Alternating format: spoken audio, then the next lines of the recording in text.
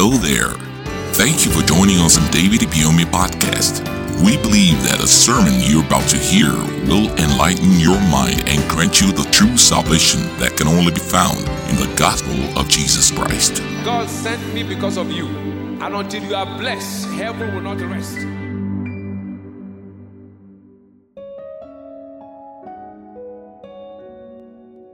Today, we'll be looking at the enemies of effective prayer. There are a company of people on earth that before they speak, God answers them.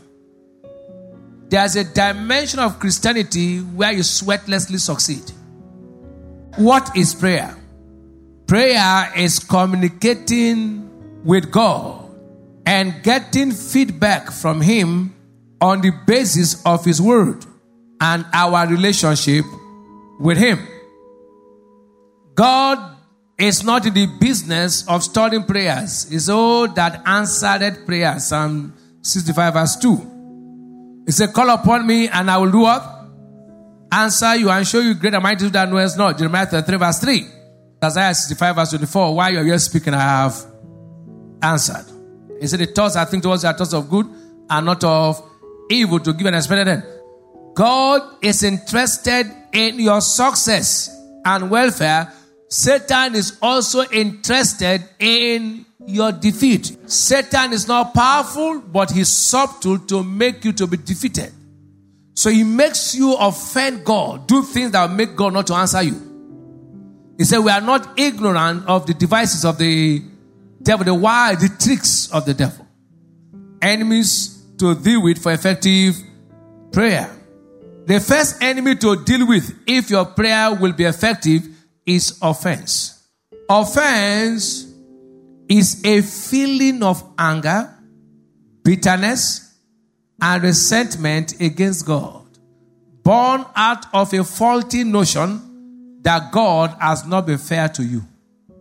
It is simply saying in your heart, with your mouth, and in your actions, that I merit and deserve something better than what I'm passing through.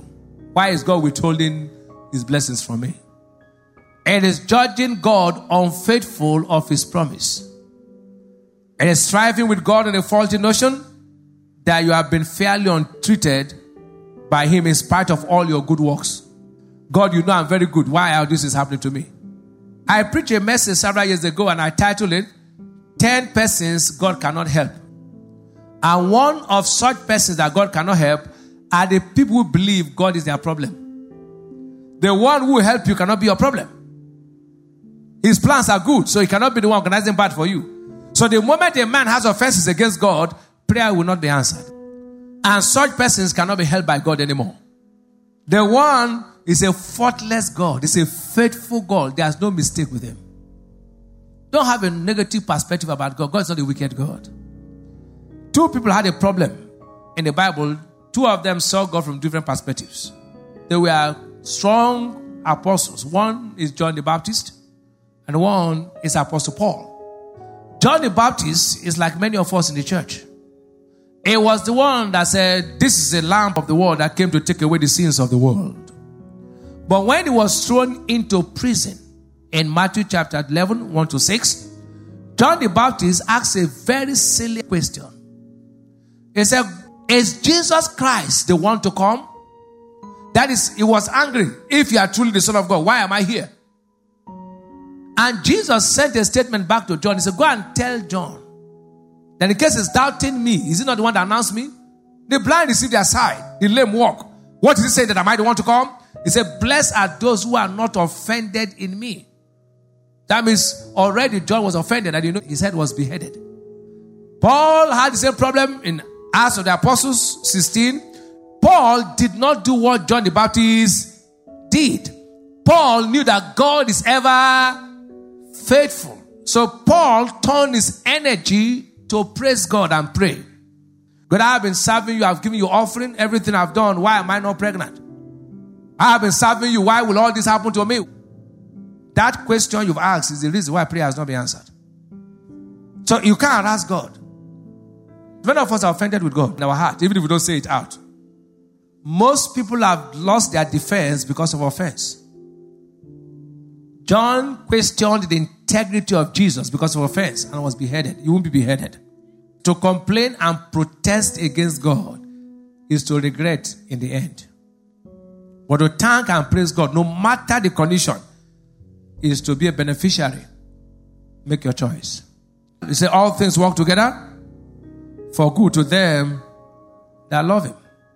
Don't let the devil use the trap of offense to make you react against God. All Satan is after is to make sure your prayer is not answered.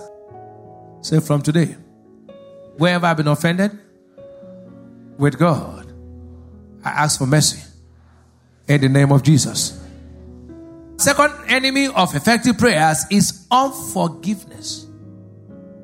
In Mark chapter 11, 25, 26, and whenever you stand praying, if you have anything against anyone, forgive him, that your Father in heaven may also forgive your trespasses. But if you do not forgive, neither will your Father in heaven forgive your trespasses. Unforgiveness is a barrier to effective prayer. God's forgiveness to you is directly proportional to the forgiveness you show to those who have offended you. Husbands, forgive your wives so your prayers will not be hindered. Wives, forgive your husbands so that you two things can go well with you. In Colossians 3 verse 19, it says, husbands, love your wives and be not bitter against them. In 1 Peter chapter 3 verse 7, likewise you husbands, dwell with them according to knowledge, giving honor to your wife as unto a weaker vessel, and as being heirs together of the grace of life, that your prayers be not hindered. Don't drive that woman out of your house and divorce her because of a minor issue that can be resolved amicably. Wives too, don't pack out of your home because of slight provocation. In Psalm 133 and 4, it says, if that law shouldn't mark iniquities, O Lord, who shall stand? There's forgiveness with thee, that thou mayest be feared. If God count your errors, sins and atrocities, are you sure you will live to see the next day? God said, the way you are merciful to others, that is how he will be merciful to you. Most of us, even when we deserve to be punished, God shows mercy on us. Lamentation 3:22 says, it is a Lord's mercy that we are not consumed. So some of us will have been consumed because of the nonsense we have done, but God shows mercy. That you had a quarrel with somebody does not mean that you should not forgive the person. Even when the person has come to ask for forgiveness, even when the people say sorry, you say, no way. If you don't forgive, your prayers will never be answered. Colossians 3:13 says, forbearing one another and forgiving one another. If any man have a quarrel against any, even as Christ forgave you, so also do ye. Readiness to forgive is the sign of Christian maturity. Again, that the young man jilted you, forgive him. Men, forgive that woman you trained in school. She abandoned you to go and marry another man. Forgive her. Forgive your parents that refuse to train you. Still show them love by sending money to them. Your father left your mother when you were small. Forgive. You went and brought another woman and pushed your mother away. Forgive. Now you are born again. God has pushed you into the kingdom. But I'll tell you how to walk in quick forgiveness, because to forgive is not simple. A, crucify the flesh. It was when Jesus was crucified that he said, Father, forgive them, for they know not what they do. Luke 23:34. You cannot forgive if you don't die to the flesh. Paul said, I die daily. 1 Corinthians 15:31b. The flesh is when your sense ruled. When you're carnal. That is, you're ruled by your senses. You walk by your feelings, not walking by the word of God. You forgive because of the word of God. You don't say, I don't feel like, I can't do that. I don't feel like doing it. No. When you are crucified, you don't walk by feelings. I no longer walk by feelings. I walk by the word of God. And to be carnally minded is dead. To be spiritually minded, have peace. A carnal man cannot forgive. He will always want to see reasons why you don't forgive. So you have to crucify the flesh. B, make allowances for people's errors, considering the fact that you are not perfect. Since you are not error-free, see others do that.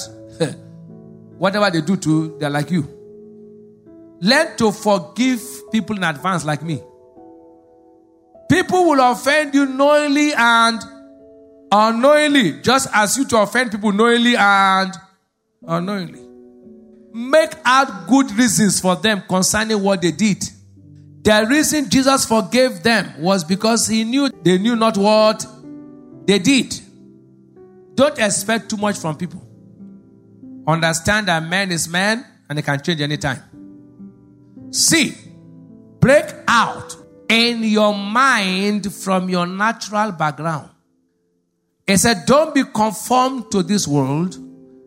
Romans 12 verse 2, but be transformed by the renewing of your mind, that ye may prove what is that good and accept the perfect will of God.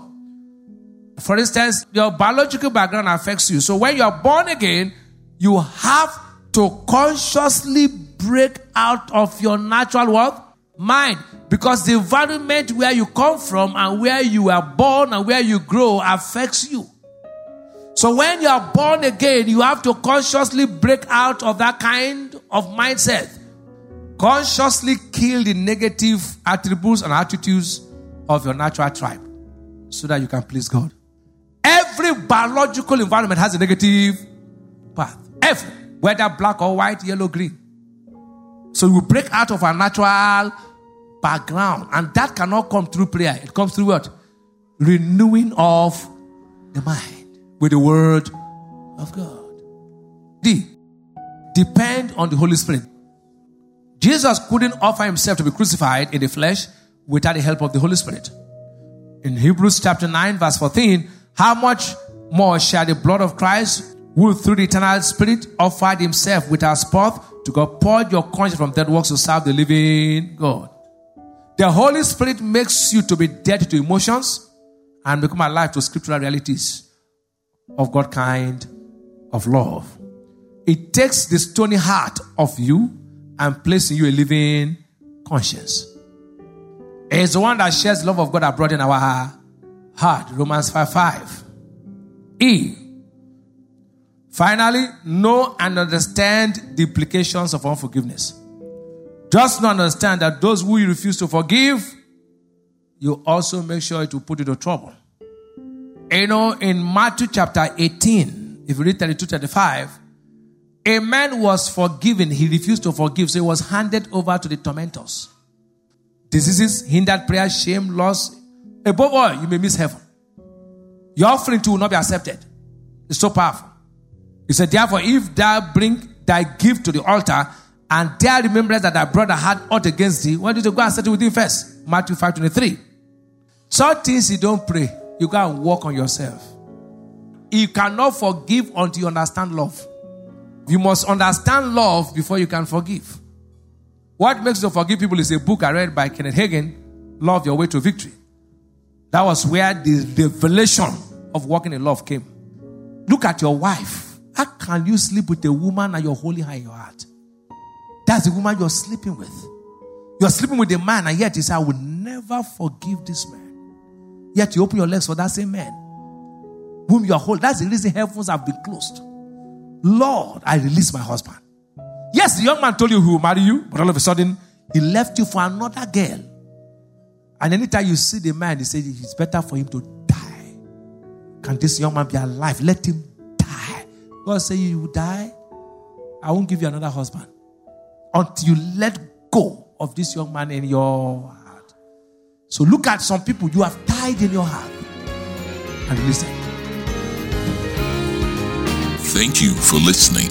Join us same time, same place for more life-transforming messages with David Ibiyeomie. Remember to subscribe to our podcast so you never miss an episode. You can also follow the link in the description box to purchase full audio messages and ebooks. God bless you. Until you are blessed, heaven will not rest.